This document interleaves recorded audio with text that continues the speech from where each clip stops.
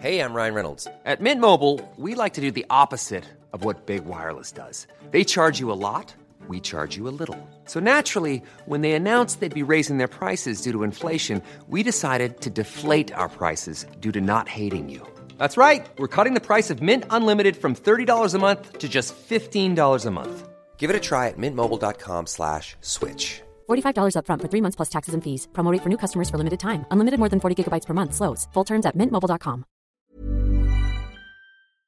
The TalkSport Fan Network is proudly supported by McDelivery, bringing you the food you love. McDelivery brings a top-tier lineup of food right to your door, just like a Murillo Crossfield ball. No matter the result, you'll always be winning with McDelivery. So the only thing left to say is, you win? Only via the app at participating restaurants. 18 plus, rewards registration required. Points only on menu items. Delivery fee and terms apply. See mcdonalds.com. This podcast is proud to be part of the TalkSport Fan Network. TalkSport. Powered by fans. Gibbs wide. Looking for Earnshaw. Mistake. Earnshaw in. Earnshaw.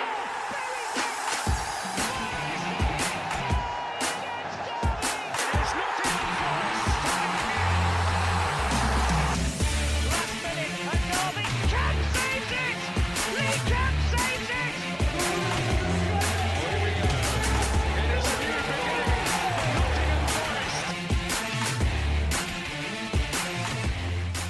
Hello and welcome to another episode of Red Side of the Trent. After Reese's masterclass in presenting last week, I am here, your host, Lee Clark, this week. So we've got a full set. We've all had a go. Please be kind on Twitter. Hashtag be kind and all that bollocks. The Reds, unfortunately, were beaten 1-0 at Wolves by Wolves at Molineux. Ruben Neves was ice cold from the spot. Brennan Johnson not so. We do have a full house today. I'm joined by Adam Wicklow, Christian Brown and Reece Lane. For Forest, the Premier League dream has quickly become a nightmare. And as Jermaine Genius quite rightly said on Match of the Day last night, something really negative is staring at Forest full in the face. So I'm going to start with you, Reece. You're our man with the plan when it comes to trying to go to all 19 away games this season. I know that you were there as well yesterday, Christian, so I will come to you shortly. But Reece, where do you think it went wrong yesterday? To be honest, the game as a whole, I thought was between two poor sides. I thought Wolves were very poor as well. They did show more attacking intent in the first half, I'd say, but whenever they got the ball to Adama Traore, he is full of tricks and did skin Harry Toffolo to the byline, but then he just couldn't cross the ball. And I mean, they either went out or overhit. And I think Ait-Nouri was the same with his crosses. So it was two really poor sides, and you could see there was a bit of, I think, nervous tension in the air from both sets of fans. I mean, those who've been to Molineux will know it's tough to really create an atmosphere with how it's the away section is laid out at Molineux. And their fans as well did at times get a little bit frustrated when Forest was holding the ball at the back and they seemingly wasn't pressing. But like you said at the start of the show, Lee, it was just a tale of two penalties, two VAR decisions. I don't think there was much shout for the Wolves one, but I have seen it back and you know, and you'll be able to tell better than me, is that a penalty from the laws? Now, I don't know. You'll be able to tell me that better than me. And obviously there was some shouts from the Forest end because I was right in that corner for our penalty of a handball. But they took their penalty, great penalty from Neves. I mean, Henderson, to be fair, went that way as he always does, but the power just beat him. And obviously our penalty, you know, Brennan Johnson usually goes into the bottom left. This time he went bottom right, and it was a bit too obvious for me. It was going that way, and it was a nice height for Sarr, not in the corner, and it was a pretty, you know, solid save from him, but not the best penalty. So, I mean, where it all went, Forest is just struggling to transition the ball really from defence to midfield and then midfield to attack, and that's the problem. It's similar to what was the problem under Chris Hughton. And, you know, we end up lumping it up to Emmanuel Dennis, who's 5'9", and even when he does the odd time win a header, he either flicks it on aimlessly, really, or there's just nobody with him. And there was no real cohesion with the side yesterday. And to be fair, they stepped it up a gear when Wolves scored, and like Cooper said, it was better, but it still wasn't enough. And like the other really good chance we created, which was a really good set piece, Cook heading it back across, and Ryan Yates' header should have scored, and that's the moments, unfortunately, in Premier League football, and that's why Wolves won yesterday. Yeah, you mentioned the referee there. I know that you were pretty critical of the referee, Christian. Obviously, this is the point of the show where you typically come to myself. But I think first, obviously it was Tom Bramall that was referee yesterday, first year on the Premier League. What was it that made him so? Obviously, I wasn't at the game, so what was it that made him so poor in your opinion, Christian? I just felt they didn't really have a lot of control of the game. Like, if you look at, I think it takes a special kind of referee to get abuse from both sets of fans in the same 90-minute spell. And Forest fans hammered him, Wolves fans hammered him at obviously different points during the game. And you've got rendition if you don't know what you're doing from both sets of supporters. So, when these things are happening, it's generally not a good display. I just felt that there was a lot of fouls that there were fouls that were happening or things that he was letting go that, you think, okay, fair enough. And then he was then giving fouls for similar instances or lesser offences. There wasn't a lot of great deal of consistency. And like you've placed before in the pods, if you got a consistent ref, it doesn't matter if you're good or bad, just be consistent. It didn't really feel like he was. As for the decisions, I mean, if the right decision's been made, then fine, fair enough. But obviously I've refused to watch it back because seeing it once was bad enough. But for their pen, for example, what was weird for me was not one Wolves player appealed for it. No one in the stands appealed for it. Everyone just looked at the corner, and it took about 4 minutes to come to that decision. And obviously that was this sound like sour grapes because, obviously if it's the right decision in the end, then fine, fair enough. But I don't see how it could be a clear and obvious error if it's taken them 4 minutes to determine that it should have been given a handball. And similarly with our penalty, to be fair as well, I mean, we could see it from one replay very quickly that, Yates has been bundled over as he's going out for a header. So you think, okay, fair enough, that's probably got a claim for a penalty there. But again, that took them like VAR 3 minutes, sort of like come to a mind. And in the end, you end up with 8 minutes stoppage time. And it's just a bit like, I think what people don't see watching from home or watching a match today is that, and it's something that we are becoming accustomed to, is that the fan misses out in that instance, I think, because you're just you get no real communication. You're stood there sort of watching a screen, waiting for it to update. You see the players on the pitch sort of like going through emotions and not really sure what to do. And yeah, I don't know. I just didn't think he was particularly good ref yesterday. I mean, he's not the reason we lost the game because I maintain that if you're blaming the referee for a defeat, then you haven't done enough in 90 minutes to win the match. But he wasn't exactly an asset. I think if anything, like you look at it from the numbers and you look at it from the eyes and you think it was probably a poor game to watch. Well, we got a poor referee to match a poor game to watch. So it was, a pretty dismal afternoon, really. Yeah, I think from my point of view, having seen the highlights, I think it was a case of the good, the bad, and the ugly of VAR. I think VAR does serve a purpose in modern day football, but I think, like you say, I think at my level, bizarrely, it's happened the day after on Friday night on one of my games, the ball struck someone's arm, but nobody on the pitch, nobody in the stands has appealed for it. I could have quite easily given the penalty and I would have been correct in law, but no one asked for it, so I didn't give it. It might sound a little bit stupid and you think, well, that's not you doing your job, but we don't have surprises. Football and sport's not about surprises, I don't think. I think, like you say, even on the highlights, you can clearly see nobody wants that penalty. And I think this is where it would be good if it was a bit like cricket, where someone on the field has to choose to review a decision rather than just everything being checked into, every single little detail. I think that would be better because I don't think the Wolves captain would have appealed that. If there was an appeal system, he wouldn't have gone, yeah, let's have a look at that. Because, like you say, Christian, in the letter of the law, it probably is a foul. It probably is handball. He makes himself bigger and it strikes his arm. Would we want it at the other end? Yeah, we'd be jumping up and down for it. But it is a little bit, like you said on the day, Reece, perhaps a little bit harsh. Adam, moving on to you. Reece, you mentioned Dean Henderson. Obviously, since the Villa game, to be honest, a lot has been made of Dean Henderson, particularly his distribution. A lot of people I've seen are calling for Wayne Hennessy to get a go.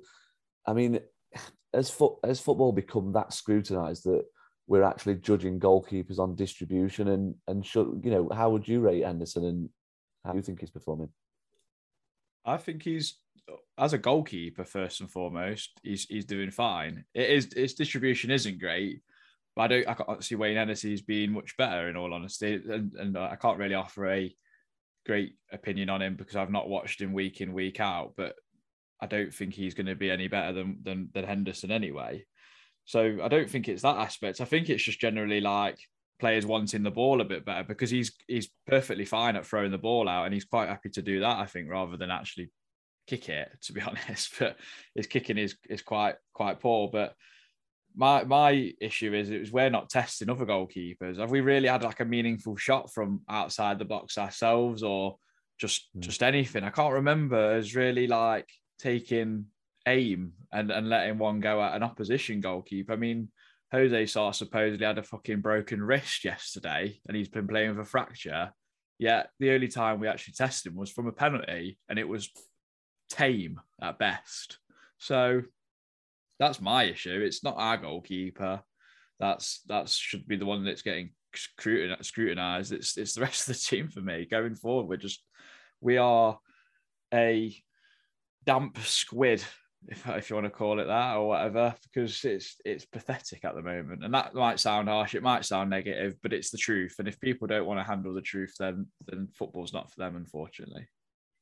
Yeah, I think you're right. I think that is a fair assessment. I don't think that's harsh at all. I think our play hasn't been good enough. I think, someone's bit at me on Twitter. Not bit, I've not dangled a carrot or anything like that for them to bite. But I think I mentioned that I think it's kind of lazy that this isn't Cooper's style of play. Well, when we played Cooper's style of play, we were getting battered. So he's had to try something.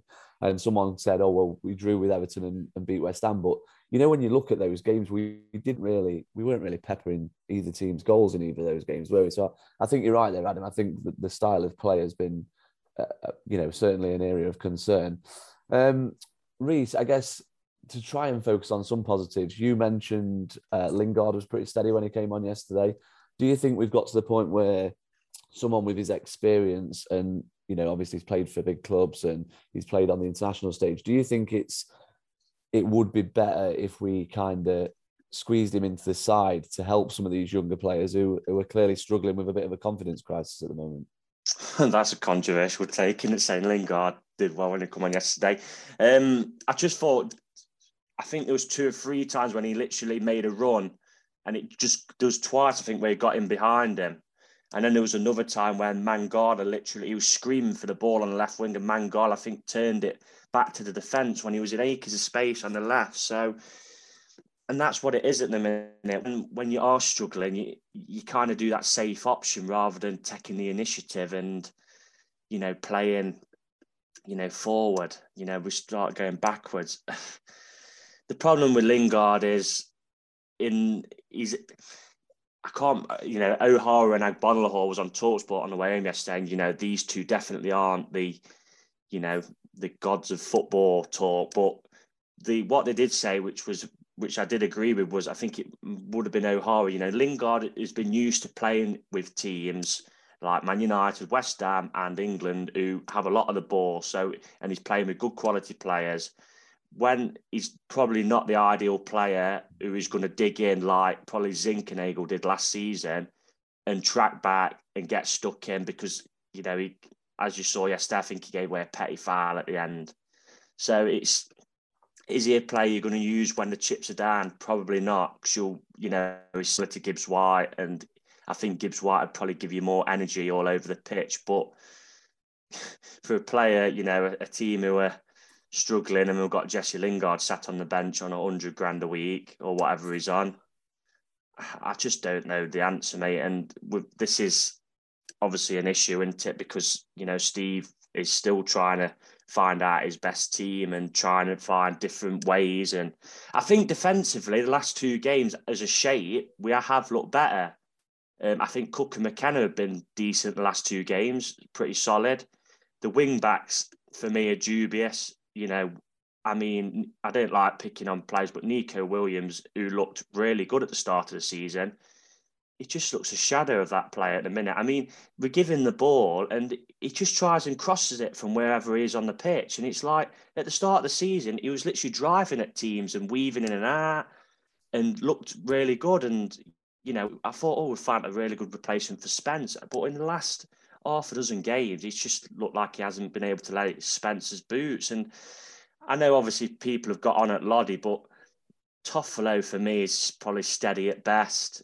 Adama Traore, if he could have, I know he's a beast, he's got pace, but there's the amount of space he had at times on the right wing yesterday was ridiculous, really.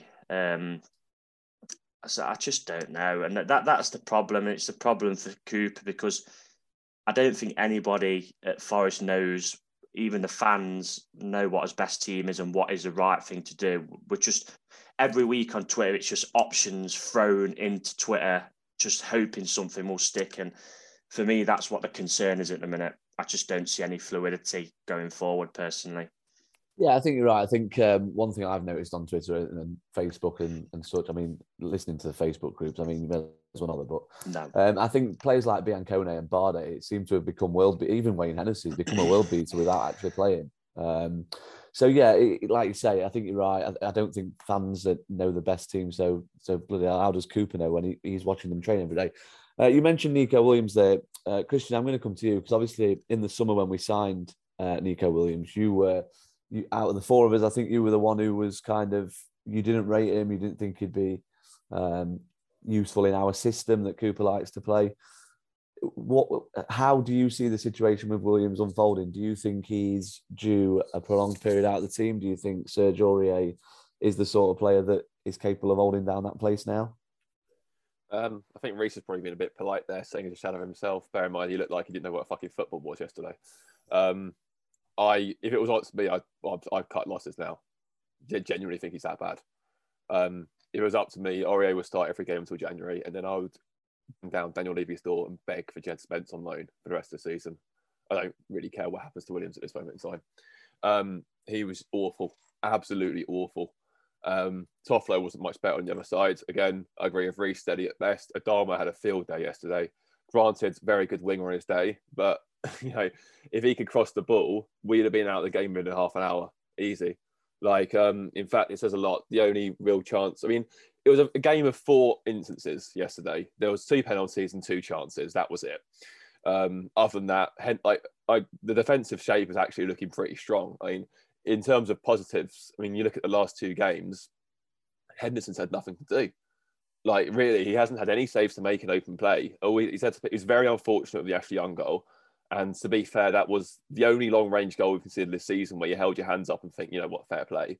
You've got Johnson trying to get a foot in, Ford has run out to him. It's just a good strike and a good goal, and that happens, fine. And yes, there was a penalty. Other than that, he's had nothing to do. Cook and McKenna are doing their jobs. The 3 in front of them, all this talk about, I see the same certain bods who pop up and want to shot. So always, it's always on Forest doing very poorly. They pop up with their little jibes, etc., etc. One of them took a little pop at Kouyaté yesterday. Kouyaté was pretty solid for the most part. He held his shape. He covered the grounds, much like Villa. Freuler and Yates were the same. Yates actually played very well. Again, that's the second game in a row he's played very well. Maybe he's better sort of suited for a 4-3-3. Who knows? But I've got no. I know I said a few weeks ago that I don't see him as a Premier League starter. He's proved me wrong, and fair play to him for that. But so the defence isn't the issue, but they are let down so badly by the fullbacks. And it's the same going forward. Like Reece is talking about the lack of fluidity moving forwards. If you're going to play in that way, which, as you alluded to earlier, Lee, where we're basically going to have to batten down the hatches a bit and try and grind out, which I completely get in this situation. It's not going to be pretty because we're staring relegation face at the minute. And, fine, those midfield 3 aren't going to be creative midfielders. They're going to be there to hold the shape and to be able to sort of protect the back 4. Which they've been doing, and that's the proofs in that in the last 2 games, because we barely let teams create any chances whatsoever.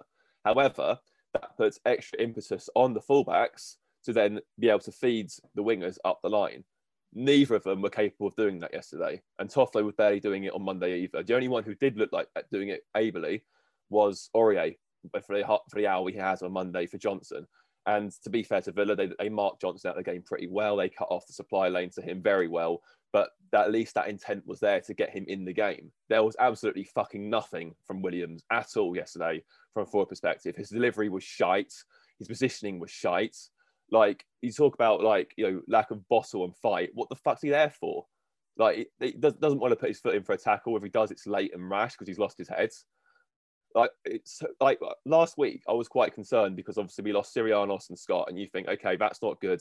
But he put together a team that could get Forest promoted, and that's not a good sign at all of what's potentially to come. If they've signed off on £17.5 million for Neco Williams, they fucking deserve more than being sacked. To tell you that now, because that's atrocious. Maybe it's like football where we look at like managers. Sorry, you're only as good as your last job. Well, maybe recruitment specialists and stats gurus, whatever, are only as good as their last window, because we're paying the ramifications for that now. £17.5 million for 4 years. There is no way we make that back.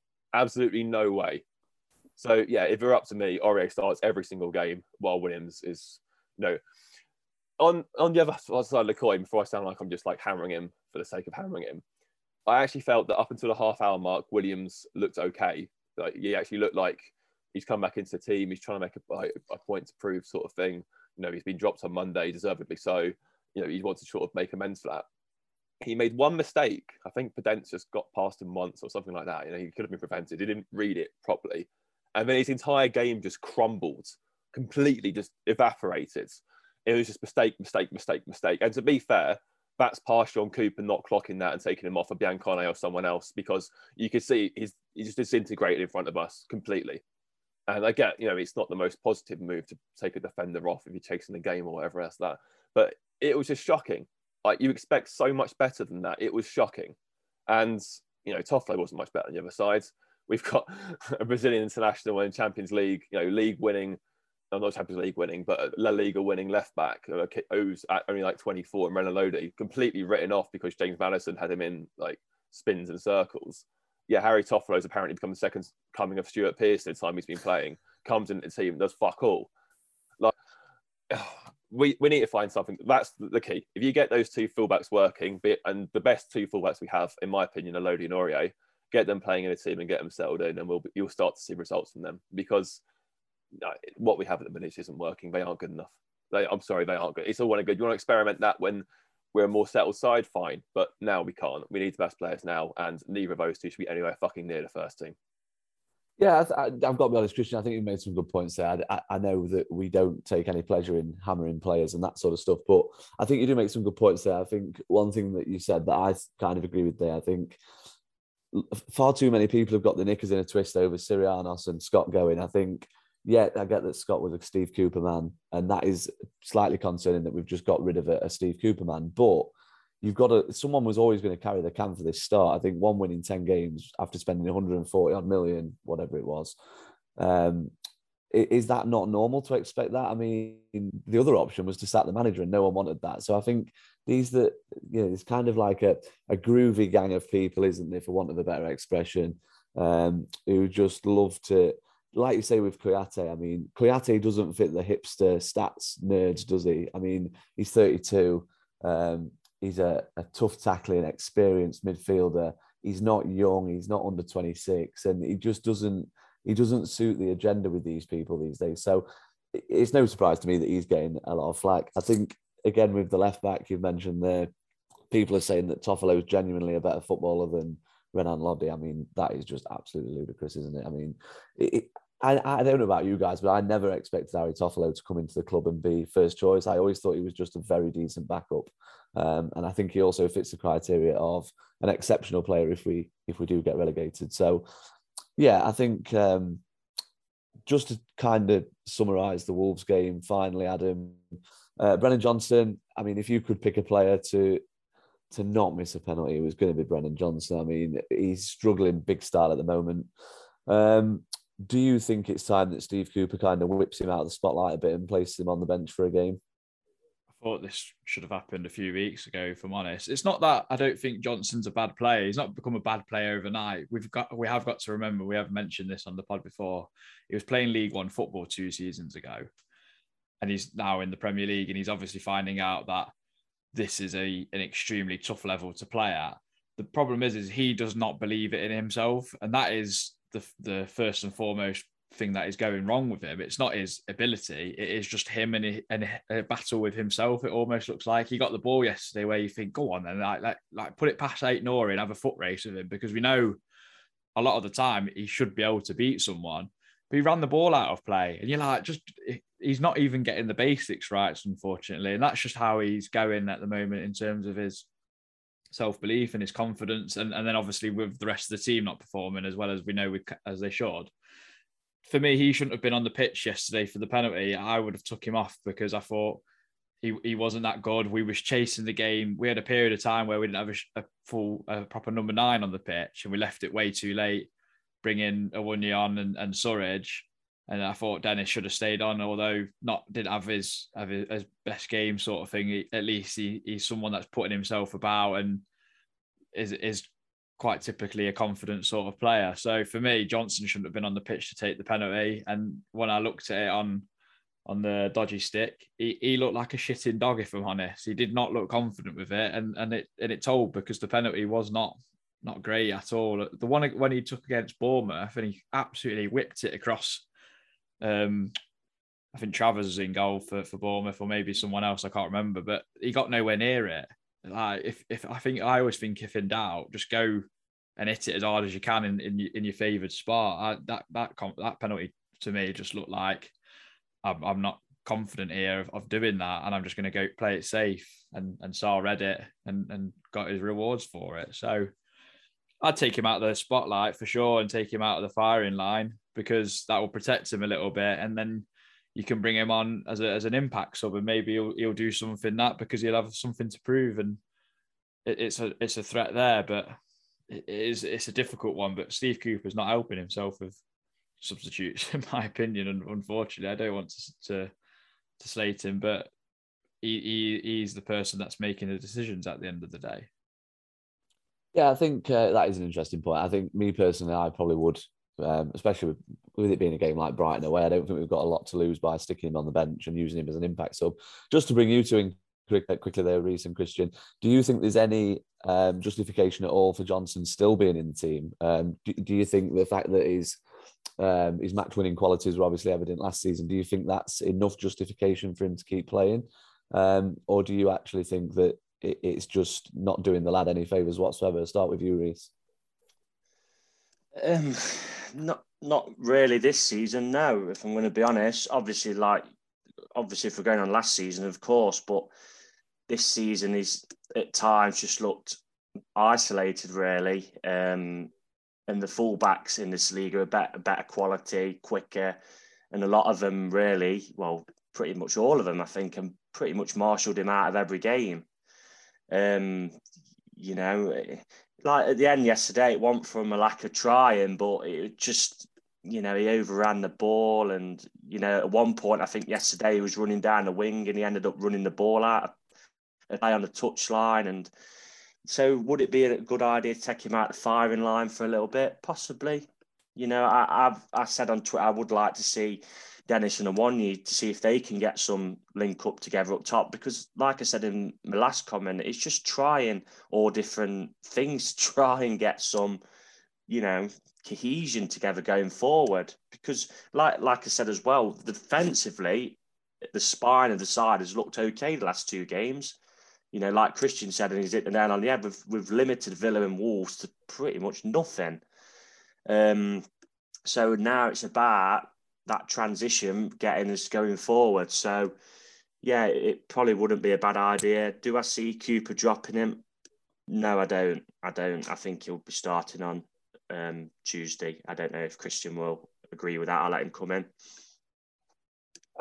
Again, I sort of agree most. I mean, I don't think it was a lack of trying from Johnson. I think he was toiling a lot. He was trying very hard. It just wasn't nothing he was doing was coming off for him. And players do get games like that. It does happen. I do think there's maybe been a lot of over-expectation of Johnson because he did so well last year. He got 18 goals last season, of course. So obviously, perhaps flawed logic is that for an attacking player, if you score X goals in the Championship, you normally halve it when you go to the Premier League. So you think of it that way, he's 7 off, getting 9 sets 7 in 28 games to go. If he does that, he's probably a fairly decent return for him, really. So, but I don't know. I think that he's lacked maybe a little bit of explosiveness without Spence behind them. Definitely on link-up play down the right-hand side, because Williams is like, again, I don't want to sound like I'm crucifying him, but We were told that, we'll replace the Spence link up with Johnson because Williams and Johnson do it for Wales. Well, Williams plays left back for Wales for a start, so that completely nullifies that argument. And secondly, there just hasn't been anything there. Like, Johnson's not been able to get in the game. He's not been picking up the balls in areas where he can actually turn and get at the fullback. And he has had some very rough lessons. I think back to the West Ham game when Ben Johnson just marshalled every single move he made. Equally, he's not really had a fair crack to get out fullbacks. Against Spurs, he was very dangerous. I can't remember, even against Villa, he was when he eventually got in, he was causing problems. I think Johnson can be a problem player when he gets into position, just getting him the ball there to begin with, and we haven't been doing that. As for dropping him, the way he played, I think he could probably do maybe just a game out. Whether Cooper does it again, I'm not entirely sure, but I think just sort of taking a bit of pressure off him. I think, we have to remember, like Adam touched upon, 2 years ago, he's playing in League One. He's only 21, 22. He's going to go through inconsistent, batches of form at this age. The only remarkable thing is it hasn't happened sooner, which is testament to how good Johnson is and how high his ceiling is. So, yeah, I mean, we've got options. We could obviously play Lingard down the left, and he might think he's justified for a start after his little cameo. Equally, he might play Taiwo as a striker and have Dennis and Gibbs-White as the two sort of wingers around him and let them cut in. We have got options there. But yeah, whether Cooper does it or not is another matter. But I don't know. I do think that some of the over-expectation for Johnson may have been a little bit over the top, given that we are a newly promoted side. He's very unlikely to hit the same heights he did last season and score 18 goals in the Premier League. Because if we did that, then he wouldn't be at Forest, put it that way. But we'll see what happens. Just one last thing as well, though, guys. With Johnson, I think we mentioned this in the chat, his lack of bravery is really telling. He does not like taking a hit. And the thing is, if he took a hit like players like Jack Grealish, Ronaldo, Anthony, who's coming at Man United, he'd win so many free kicks for us and just relieve that pressure for everyone. If he just holds onto the ball for that split second later, people are just going to whack him. And I get that. It is horrible to obviously take that hit, but you toughen up. You'll toughen up a lot quicker, and he'll get used to it. And then he can read it a bit better. Then he can start dropping in deep, picking the ball up, and then dropping the ball off and spinning. And his game will adapt and get better. I think if he almost takes the plunge of I'm just going to let someone whack me, and the referee will protect him all the time, and he'll win so many free kicks for us, and then he becomes another even more dangerous player for us because people aren't going to want to get touch tight to him because they know he's just going to win fouls for us all the time. And then that is down to positional though, because I think he was our most foul player last season. We're just not getting in the ball so where he can be fouled because at the minute he's picking it up too deep. He is just randomly flicking it. No, if you're thinking it from a fullback, are you going to make a foul deep in the Forest half? No, you're not, because there's no point. That's where Johnson's picking the ball up at the minute. If Johnson's picking the ball up near even the halfway line or midway through the final third, then yes, of course you're going to be more reckless if you're challenging. You're tackling. Sorry, we're not getting the ball to him in those areas at the minute. So I don't buy this. He's lacking bravery, etc. He's not taking hits. He's not in a position to take hits. So I think it's chicken and egg. I think what we've missed the last half a dozen games or so is, I touched on it earlier, when Williams first come in, he was driving forward and getting us up the pitch, which was what Jed Spence was brilliant at. That athleticism, getting us right up the pitch. And now, we're just not doing that. And that's why that right side has kind of just become a bit isolated because, Williams, at the start, Williams took over from what Spence was doing, is driving forward the ball, getting up the pitch. Now he's just not doing that. And he's just, and that's affected Johnson as well. Because you've got, people saying about the Wales link-up, they've obviously trained together, etc. in Wales. And I think I was expecting the same, really. There's going to be, seemed a bit of a friendship between them already in the summer, obviously going on social media. And there's just not that link-up between them. And Jed and Brennan together last season were brilliant, and we've missed that massively last half a dozen games. Yeah, I'd agree with that. I think that has been, I said last season that if our wing-backs played well, typically we created lots of chances and we scored goals. I think this season that is absolutely killing us. I think the fact that there's no real rhythm out wide with the wing-backs and the forwards, I think is killing us a little bit. I kind of agree with you both, Adam and Christian, about I get that Johnson is having to drop deeper, so he's not going to be in a position to get the whacks, I suppose. But he does need to be braver, and he's got to show more. I think particularly against Villa. He worked hard defensively, getting back, that sort of stuff. His best stuff was probably defensively, though, which he's not on the pitch to do that. So it's a bit of a conundrum because Johnson, no one's going to want to answer him because, like we say, he was playing League One football 2 years ago. But he's got to show more. I think we've now got so many options on the bench that something's going to have to give sooner or later. And I think Cooper must be, especially having missed the penalty. It wouldn't surprise me at all if he did drop out on Tuesday night. I'm Sandra, and I'm just the professional your small business was looking for. But you didn't hire me because you didn't use LinkedIn Jobs. LinkedIn has professionals you can't find anywhere else, including those who aren't actively looking for a new job, but might be open to the perfect role, like me. In a given month, over 70% of LinkedIn users don't visit other leading job sites. So if you're not looking on LinkedIn, you'll miss out on great candidates like Sandra. Start hiring professionals like a professional. Post your free job on linkedin.com/people today. Away days are great, but there's nothing quite like playing at home. The same goes for McDonald's. Maximise your home advantage with McDelivery. You win? Order now on McDonald's app at participating restaurants. 18 plus, serving times, delivery fee and terms apply. See mcdonalds.com.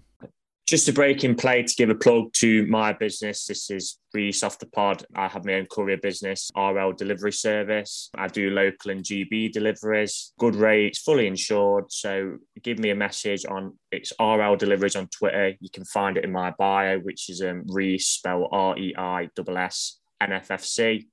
Or I'm also on Facebook at RL Delivery Service. So if you do need anything moving, give me a message and I'd be more than happy to help. Right, so moving on. As always, we asked you on Twitter to send in your slept on it thoughts. Someone came up with slept on it thoughts a while back and we've now coined it for the podcast. Hopefully my loyalties are in the post. So Johnny Antcliffe said, 1 small step forward, the Villa game, 2 steps back, really struggling for optimism now for the rest of the season. That's a fair point. Our very own Christian, Jed Spence to Nico Williams is a worse downgrade than Matthew Louis-Jean to Nicky Eden. Again, at the moment, probably a fair point. Jeremy Zina, it's time to ditch the sentiment. If Yates wasn't one of our own, there's no way that we would have bought him over the summer. Both Ian Chiarte offer zero creativity. Persist with them and we're properly screwed. Emma says some big decisions need to be made sooner rather than later, starting with dropping BJ. You Reds at Forest Fan 302 say, seeing McKenna and Cook still getting stick, but thought they played really well today against Villa. Yeah, it does seem we've got a bit of a pairing at centre half. I think one question I'm going to open to all of you that I think is really interesting is the Joe Worrall situation. Obviously, he was made club captain in the summer. After 7 games, it would appear that we've seemingly washed our hands of him. I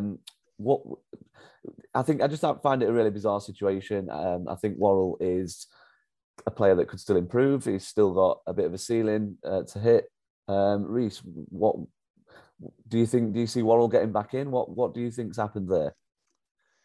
It does seem a little bit odd because, like you just said, Lee, he is the captain, and for him to have been dropped, and Steve Cook has come in and he was captain, wanted for a couple of games. Why Ryan Yates wasn't in the side?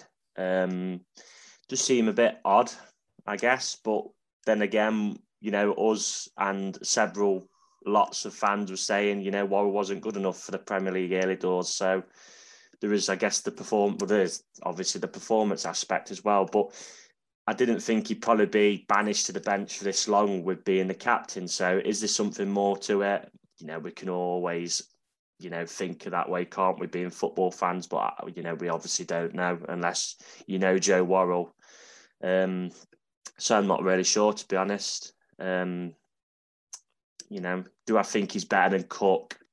I probably do, yeah, because I think Cook is, typical head and kick defender, but Worrall can pass the ball better out, and that's what is hurting us as well at the minute, is that Cook, when he gets the ball, just hoofs it forward. And, it's going up to Dennis, who I think they had Kilman, and another guy at the back yesterday who was a big guy. I'm not sure who it was. Totti. To be honest. It's Totti, right? I've not heard of the bloke. No, to be honest. And they're just 9 times out of 10, they're just going to win headers or just bully the likes of Johnson and Dennis off the ball. So I'm not sure. I'll let the other guys have their say on it. what's happened, to be honest. I think for me, Worrell is a good ball playing defender. I do think Reece has hit the nail on the head really with the terms of his performances weren't good enough. And at the moment, we're going through a bit of a time where we're not really affording to play that type of football from the back. We are just trying to be resolute and hard to beat at the moment, just to get us a foothold in the game.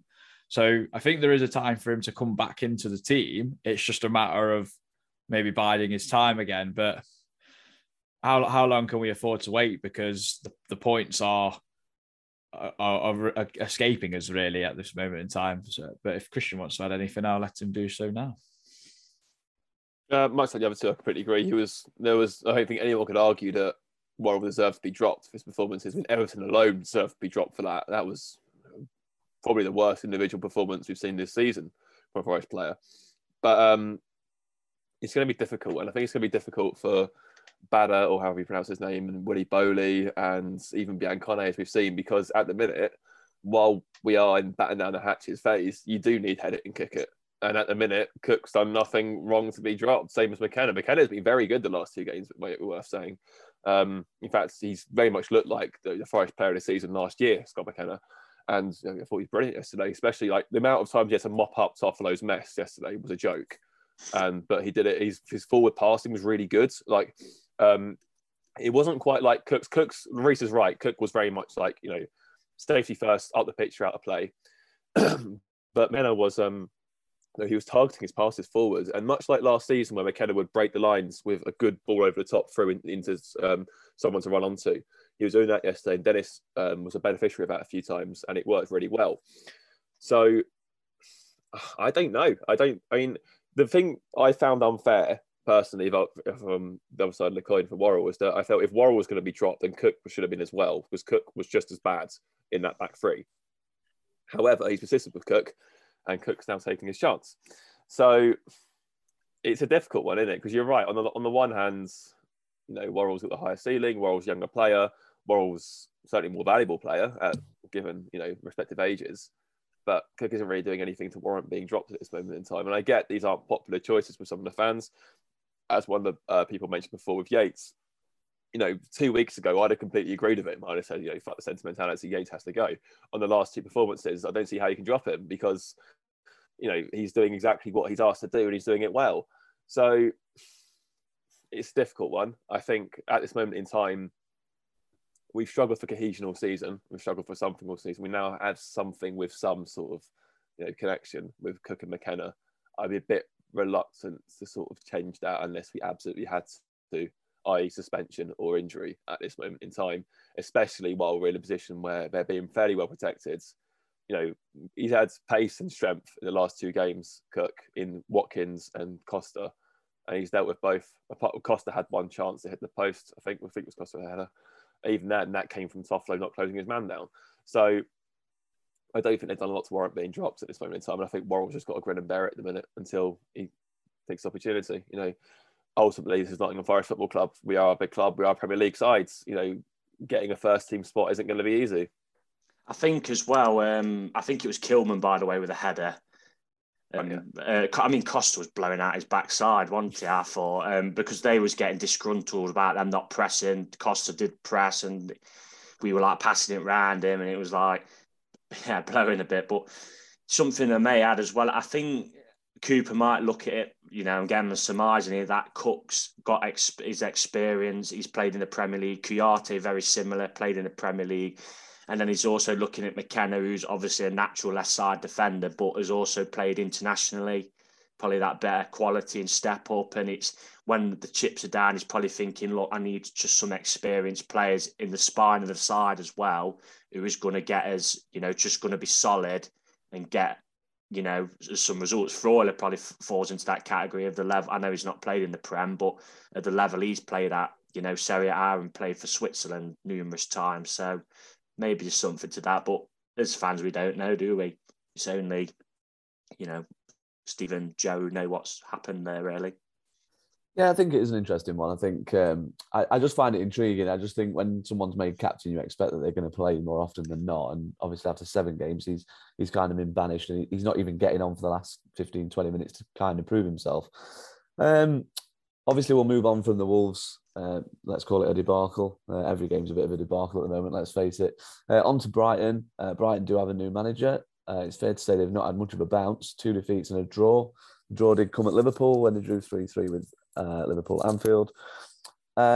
Reece, how do we set up? I mean, people are crying out for different shapes. I mean, there's so many managers on Twitter anyway, isn't there? But Cooper's tried a couple of different systems. Do you actually see him reverting back to 3 centre-halves at any point and going with a bit more of a fluid approach that kind of served as well last season? Or do you think he will kind of be safe again and hope to shut up shop at Brighton? I think, Brighton do like a lot of the ball, don't they? So it probably will be trying to catch them on the counter-attack. I did watch Brighton against Spurs and it was typical Italian style defending, very similar to what it was against us from Tottenham. They just, Brighton were playing lovely tippy-tappy football, but not really getting anywhere. And, Tottenham had a striker in Harry Kane, again, similar against us, who put it in the back of the net. So it probably just is about, defending pretty deep, which is the last couple of games we've been in a good shape, and then trying to hit them on the counter-attack, which is something we've not done well so far. So it's going to be a tough game. I didn't watch them the other night against Brentford. I know it was on Friday night, but I was out for a curry, so I didn't watch that game. But I think that's going to be the way to go. We all know that Brighton love the possession, and they're a stats dream, aren't they, Brighton? But not got a lot of substance up top. So not on this show, Reece. Yeah.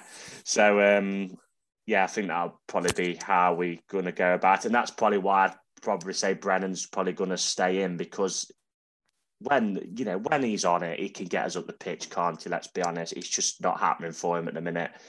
And it probably might see Dennis and Gibbs-White start again. I'm not too sure, but it's going to be a tough game. Brighton are a good side. I know the new guys, obviously back-to-back defeats, but there's no disgrace losing to Tottenham. Brentford are pretty solid at home, aren't they? So, it's going to be a tough game. And if we can get any points from, to be honest, you look at the next 3, I mean, where do you see the points coming from them? It's going to be vastly tough. And like I think I said this on the last podcast, it's an up curve of difficulty. We start with Wolves, now we're going on to Brighton, then to Liverpool, and then Arsenal, who, to be fair, by the time we play them, could still be top of the league. So, tough 3 games ahead for us. Yeah, I think what I think is interesting about the Brighton game is we don't have this situation very often in the Premier League where you play Saturday and then you've got a quick turnaround to play again on Tuesday. Which I do enjoy. Just on that basis, Christian, I'm looking at the midfield. Obviously, the midfield at the moment is being tasked with working incredibly hard, putting in a shift. Do you expect personnel changes in the middle of the park on Tuesday? I think that we might see Mangala. I think he might start instead of maybe Kouyaté, or maybe O'Brien starts instead of Kouyaté. I would still expect Freuler and Yates to be 2 of the 3, though. I think that's pretty much a logical decision, just because, obviously Kouyaté is 32. Is he going to be playing 3 games a week? Probably not. I think we all want to see a bit more of Mangala as well. And I think that I personally see the Brighton game going very similar to the Wolves game, if I'm being honest. I think they're going to have a lot of the ball. They're going to, cause us problems in possession. So, excuse me. But I think their downfall will be in front of goal. I mean, I think I've seen that Welbeck's yet to score this season. Solly March has had 50-odd shots without scoring. It's the longest run in the Premier League. I think his last goal came in November 2020, or 21, sorry. So obviously, get your money on him for a hat-trick. Yeah, exactly. Charity FC back at it again. I mean, we gave Wolves their first second-half goal of the season yesterday, so why not? I think... But, Brighton do have their issues in front of goal. That's no secret. It's always been the case. It was the same with Potter. They seem to have found the fix for that this season with Potter. Then obviously he left. I do think, I think it'll be very much like Ray said, set off the counter-attack, let Brighton have the ball in the spring when we can. So, I think we might need someone like Mangala in the middle to help with that. But, it's going to be an interesting game, because it could be one of those where we maybe give away a few more chances, but they could be falling to the wrong people, sort of thing, or at least hopefully anyway. So we'll have to see how it pans out.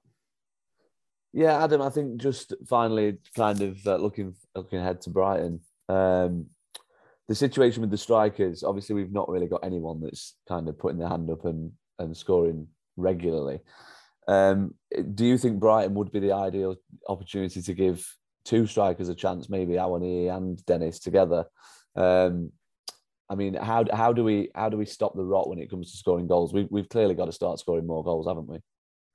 Absolutely, because obviously that's how you win football matches at the end of the day. It's not rocket science. I think it's a difficult one. I think with Brighton, they do like to have the ball, and they don't really have a typical in between the post sort of striker. Welbeck likes running the channels. Pascal Gross kind of just floats around, as well as like Trossard, McAllister, and that sort of thing. I think Brighton quite like their late runners, so it does set up perfectly for us to be on the counter and hit them, because they're going to have a lot of late midfield runners and that kind of thing. And I think if we deny them space in behind sort of thing, then that works for us, because they're going to be passing it left to right, trying to get us to move out of our shape. And hopefully that's when we pounce someone like Mangala, or if Lewis O'Brien's fit for Tuesday because he was ill, Cooper said, then that's the perfect opportunity. But I think with midfield, we need someone that can carry the ball to then feed it to strikers. Do I go with a two is a difficult one, because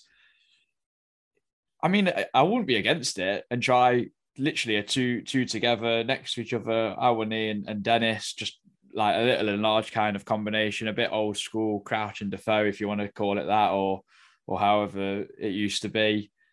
And why not? Why not try it? Maybe we do go with like a flat five across midfield if we did go back to the three, and you play so we don't get outnumbered in midfield, because that has been working for us in terms of protection, like Christian's mentioned already with Freuler, Yates and Kouyaté, but maybe go with someone that's a bit more energetic going forward than Kouyaté, and that would potentially help us get up the pitch that 10, 15 yards up, which I think will help us a lot getting up the field. But the problem is then the other way, where we can get caught out so easily, because we're not quick on the turnover defensively, are we? Unless Loddy comes back in and Aurier recovers for Tuesday from his injury. So it's a difficult one for Cooper, but nothing else is working, so why not? You may as well try it. We've got nothing to lose now. We kind of can afford to throw the kitchen sink a little bit, I think. Absolutely. I just wonder if he might use the Brighton game as a bit of an opportunity to, obviously it's another chance to put some points on the board, but I just wonder if he might throw some of the players in that we've perhaps not seen quite so much. But I guess that's for Cooper to make the decision. Now, on this podcast, we typically like to ask each other a little question. I've come up with one now. We've played 10 games this season.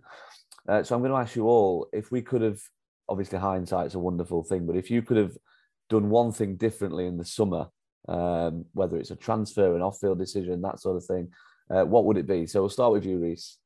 I know what Christian's is going to be. If we could have done, people's going back to the former players, aren't they? And it's Groundhog Day, as someone put on Twitter of I'd have loved Jed Spence back, but he didn't want to come. Keenan Davis, I would have took him back, but not for 15 million. That was ridiculously overpriced, and that, with respect, is why he's in the Championship now. Zing would have been a decent squad player, but Max Lowe's injury prone. But I would have loved to have seen Garner back. I'd probably go that for mine. I know by the time he was made available, we'd probably moved on, hadn't we? We'd signed quite a few centre mids, but I would have loved Forest still gone for Garner. I think he would get in our team now without hesitation, and I think we do miss him. Freuler has kind of took on his role a little bit the last two games, in which he's dropped, especially yesterday. He was dropping into make it a back three at times, just to try and get us up the pitch. And because with respect to Yates and Kouyaté, this is not anything against them. That isn't their game. They're not going to drive us out from the back up the pitch and pass us up the pitch, which is nice to see Freuler doing. But I think we've missed Garner personally, and I would have loved to see us get him back, because as well the potential. What is he? 21, 22. His ceiling's still going to be high, but it's like you say, Lee, it's a tough one. It's all in hindsight, and it's all because we're bottom of the league. You know, if we was halfway up the league, would no one would be crying over former players now. It's just, but that's just football, and that's the way it goes. Christian? Reece is probably right, not sign Neco Williams. No, in all seriousness, I think, well, that obviously would be a strong contender. I think what I'd like to do, if we could change it, I would like someone to just sat down, like Evangelo. Like we saw the way that apparently, Steve Cooper says, as a tale goes, he made it very clear Gibbs White was the number one target. Marinakis came in and got it settled. As we heard, he was flying over to sort it. In hindsight, quite would have liked him to have done that with Villa and said 15 million for Davis is a fucking joke. Sort it out. We'll give you 7. And then they might have gone, yeah, all right, fine. We're being a bit cheeky. We'll take that. And I think it's because I know obviously his injury record isn't great. I know his goal scoring isn't great, but it's just the way we don't have anyone, especially the way we're playing at the minute. No one we have in our team would hold the ball up like Davis could. No one in tight spaces. I don't see Wally doing it. He's 2 arms and legs, or Dennis, he's not strong enough. Davis could hold off a player or two and just wiggle around them and then lay it off and help us get off the pitch that way. Because, for example, yesterday he would have been perfect because it was very clear Toffolo and Williams couldn't pass fucking water up the line. So we had to go direct anyway. Davis would have held the ball up and waited for Gibbs White and Johnson to come up into positions and fed it off. We don't even have anyone who could do that. Dennis was waiting for Totti to make a mistake because he was making quite a few of them, to be fair. He was misreading the ball all the time. And there were a few times where Dennis actually took it back facing the opposition goal and took it down running forwards because Totti had missed a header. And I think that having Keenan yesterday would have been a big help. And I think, I agree with Reece, 15 million is fucking insanity. And Villa will not get that money. Even if Watford get promoted and Davis scores 15 goals, they will get 5 million max. So I think if that would be my thing, if someone could have sat down, is it Christian Purcell, I think, over at Villa, the CEO, Gerard's best mate, hence why he's still a job there, and said to them, look, don't be stupid. We'll give you this. He's worth this. He's not even playing for you in pre-season. We'll deal with that. And yeah, he's off your hands, whatever. You make a slight improvement on what you asked for. Okay, it's not the full 15, but everyone's a winner here. And instead, the players missed out, the club's missed out, and we've missed out. So that would be one thing I would like to change from the summer. I would make the point, though, that I think a lot's been made of us signing 22 players. I was thinking this without being too pessimistic. Speaking to Reece after the games, we're walking out, you don't want to be too negative, but we've resigned to what's coming. And we are in a position where we don't need to buy anyone at all next summer, because we have Bowler coming back, we'll have Fauna coming back, we'll have Panzo coming back, and Wang Wei Joe, he'll be back. Yeah, that guy as well. Yeah, we'll have Horvath potentially coming back. Christian Aguilera's son. Yeah, Brandon Aguilera coming back. So you look at it from that perspective, they'll fill in the gaps of players that were leaving that we're likely to get rid of. If you think if we go down, we'll lose we'll lose Lingard, we'll lose Dennis, we'll lose probably Freuler, we'll lose Henderson, obviously.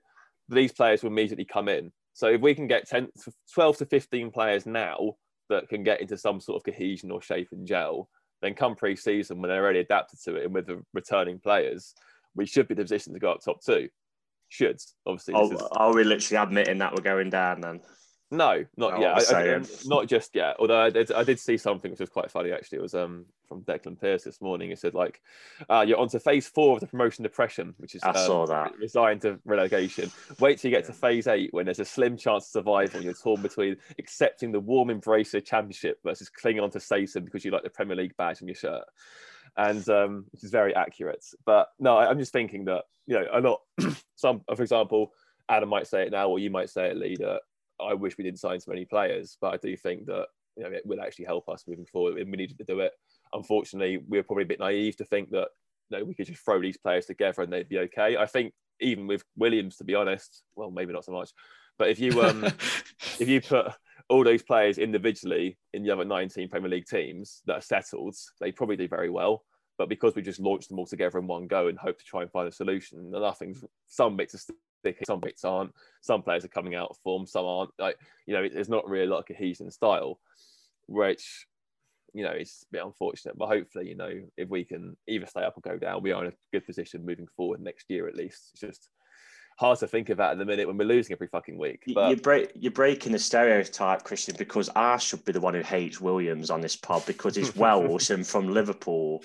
So I just hate you watch him and Johnson be absolutely unreal against England in the World Cup. Yeah, I guarantee there was a point where Williams got the ball. I went, "Don't cross it," because we've not even got a strike, and he launched it and then went straight out of play. And I went, "For fuck's sake!" and just walked out of the room. But if you want to come on to me, Lee, I mean, for me, I think I do agree with you there, Christian, in terms of maybe it's the short-term suffering for the long-term gain, in all honesty. But that might be something that is hard to kind of accept, but it might be something that is beneficial to us in the long term of actually being a sustainable Premier League side in the future. But that's hard to see. For me, I'm going to go back to Reece's thing about Garner. For me, I'd have gone to Man United and gone, here's 15 million quid for him.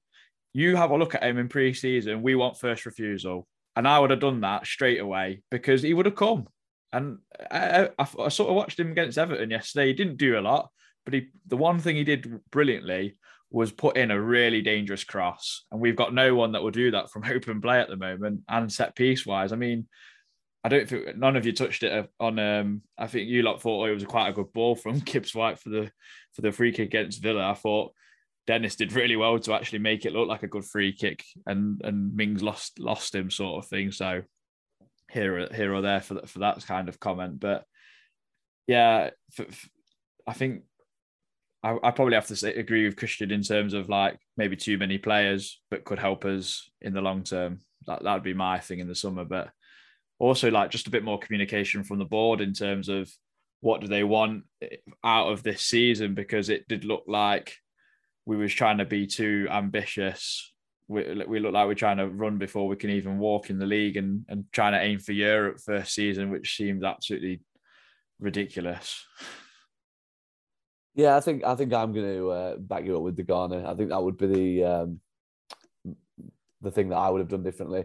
I think the ship had sailed by the time he became available for us, but he is the one player, I think even more so than Spence, he's the one player that he worked so hard out of possession. And then when obviously he did get on the ball, he was capable of creating something out of nothing. So I think that's the one thing that I would have just waited. I'd have left a gap in the squad. I think given our recruitment approach, we would have found an alternative if it got to the point where Garner wasn't available. I just think you literally could have waited and then probably signed Kouyaté after if you couldn't have got Garner. Yeah, that's it. And I just think that is it. I'd have loved Davis back. I'd have loved Spence back. Spence didn't want to come. Davis was never worth 15 million. I did watch Davis last night for Watford and thought, do you know what? I wish we still had that option in our attack. But it's one of those things. We were never going to pay 15 million for him. When you think we got Dennis for 2025 and he scored 10 goals in the Premier League. I think Davis's Premier League record is something like 1 goal in 50 odd appearances or something like that. So, I think I would go with the Garner situation, but obviously it is what it is. Reece always said he was going to be the hardest player to replace, and it's obviously come to truth. I said it last season. It's quite ironic that we bought all these defenders for the three at the back, and now we've gone to three in midfield, and we probably could do with Garner and being around. How typical Forest is that? I said it last season. I know people disagree with this, but since the turn of the millennium, he's the best centre mid I've seen at Forest. But you've had 4 probably successful teams, I guess, in terms of like getting to the playoffs or near the playoffs in that time, and there isn't any other centre mid where I think he's not on Garner's level personally. And we've had some good centre mids in that time as well. Yeah, absolutely. I'd agree with that. I think if you were doing a team of every 10 years you get the team of the last decade, I think Garner will certainly be in that when that comes around again. As always, we'll move on now to predictions. We've tried to be quite optimistic on this podcast, so let's see if Christian and Reece, obviously you were at Wolves yesterday. Reece, we'll start with you. How do you see us going on against Brighton? I think it depends on what Brighton turn up, to be honest. like I said earlier, Brighton play this lovely tippy-tappy football, which, like I said, is lovely for the stats men, but there's not really that punch at the end of it. They've struggled, haven't they, for numerous seasons, I think, now of having that striker, because if they did have that proper quality striker, they'd probably be challenging for that 7th spot. I mean, they are now, so, it's going to be a tough one. It's one of them. I mean, if Brighton play to their capabilities, that I don't want to sound harsh, but they'll beat Forest pretty comfortably, I think. But I just want to stay optimistic, because I'm making the trip as well. I'm one of these, I'd say, idiots who are making a trip, which thankfully I can integrate it with my work life, but I just don't know. I'm going to be optimistic and say we'll get a point, and I'll go for a 0-0. Christian, you're going down as well. Obviously, as we know, in certain parts, you're not a proper fan unless you're going to Brighton away on Tuesday night. So, how do you see us going on? It's more I'm more going west and down, to be fair. It's more of a home game for me. Very true. If anything, Wolves was a trek for me. If I can 8-hour return trip to Wolves, that's horrible. Okay, stop milking it. You're a good fan. We get it. Well, I went past the Walsall Stadium on the M6. That makes you a proper fan, doesn't it? So absolutely. Yeah. No, I think head speaking, Charity FC Reds will return again. De Zerbi gets his first win at Forest as Brighton manager and gets off the mark. Heart speaking, I think we can frustrate them. I think we can get a point. I think that it'll be like the Wolves game. I think that they might have a lot of possession areas. We want them to have possession, but I think they are definitely there to be got at. I think I watched Brighton against Brentford, and they had a lot of the ball, but I was very much not impressed. They had the chance from a set piece, which, to be fair, Ray kept out, and Welbeck, had a free header on the edge of the box. Oh, sorry, it's a 6-yard box, and just I don't know what he did with it. He did well-a things and just flicked it off his head and went miles wide when he should have. It was easier to score. So like Rick said, they had again give him a striker in that team, and they would have flourished. But obviously, I think one of the elements that made that team as good as it was Potter. Potter is now gone, and we're seeing his immediate class as manager of Chelsea. So I think they are there to be got out. I think we can get them on the counter. They switched to back 4 instead of their usual 3 at the back, and it's causing them issues. I've seen quite a lot of their fans complaining about that on Twitter as well. Their fans don't seem to think they're very much equipped for that. They're better with the 3 at the back. But also, they like to play out from the back a lot. It's a staple of De Zerbi's plays. I think that if we can maybe get a more aggressive press in that front 3, we might be able to cause a few issues there, and maybe catch the ball in areas high up the pitch and then make something happen. No, head speaking, 2-0 loss. Heart speaking, 0-0 draw. Go back with something. Adam, can you be any more positive? It's got to the point where we just don't think we're ever going to score a goal ever again, and that's just really, really depressing, isn't it? I think I do agree with Christian in terms of we can get them on the counter.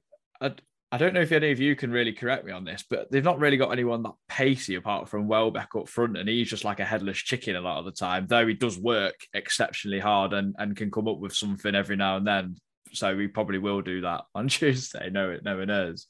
So I think there is an opportunity to actually get on the counter and get in behind Brighton. It's just like Christian says, let's be more aggressive on that press and get at them. So I'm going to be more optimistic and say we will score. My head says we'll lose 2-0 as well, but I'm going to rule with it, and I'm going to go, we're going to have a shock 2-1 win. Shoot me now.